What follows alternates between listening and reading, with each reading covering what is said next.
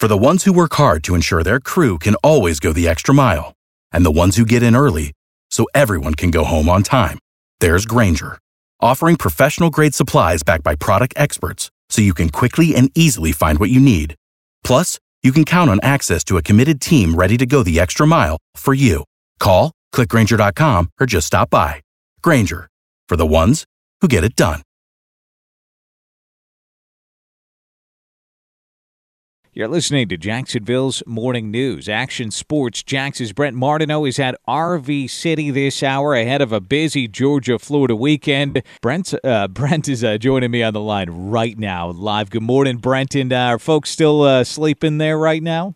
Yeah, I'm pretty quiet right now. I left here last night. It was rocking and ready to go. And tonight it will ramp up even another notch, and then tomorrow just be outright crazy. Oh, yeah. I know. What are some of your projections for Saturday's game, by the way, at this point? Because, I mean, we've been talking about all the pregame stuff, but what are you going to be watching for tomorrow afternoon? Well, listen, Georgia's a heavy favorite here, the biggest favorite in the history of this game since they started doing lines, 22 points. And the games haven't been close since 2014. Even when the Gators have won or the Dogs have won, you're talking about a margin of victory of 19 points, and that includes 34-7. Last year when Georgia won. So Georgia's a better football team. There's no debate about it. But I think the biggest thing to watch is, can the defense of the Gators stop anything? Because they've been really bad all year. And then on the flip side, if they can't, can Anthony Richardson and this Florida offense have one of their A games? They've been good at times, but they've been bad at times. And they might have to keep up on the scoreboard. This would be a big game for Anthony Richardson. He has to be the star for Florida if they have a chance to win this game over Georgia on Saturday.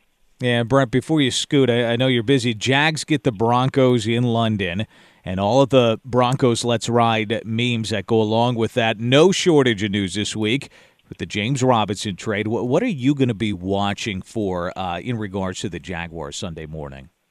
Well, obviously, the Jags just have to make a play that doesn't beat themselves and win a football game, and it's probably going to be a tight game. Denver plays a lot of tight games. Be careful of Denver and an eruption on offense just because, I mean, it's due. They've been so bad offensively. Mm-hmm. The biggest thing for me is the Denver defense, and how will the Jags handle that? They're going to get pressured. That defense is really good. Like, it might be the best defense they play this year. Cowboys, you could contend, could be as good as it, but it's that good on Sunday when the Jaguars play against the Denver Broncos. So how will Trevor Lawrence handle it? Can they keep possession of the football and just score enough? This is probably not going to be one of those 30-point outputs. If they can get to 20, they have a really good chance to beat Denver on Sunday in London. Yeah, we're going to be following along with your coverage today. Brent, that is ESPN 690's Brent Martineau reporting from RV City this morning. Very busy weekend of sports coverage ahead for him.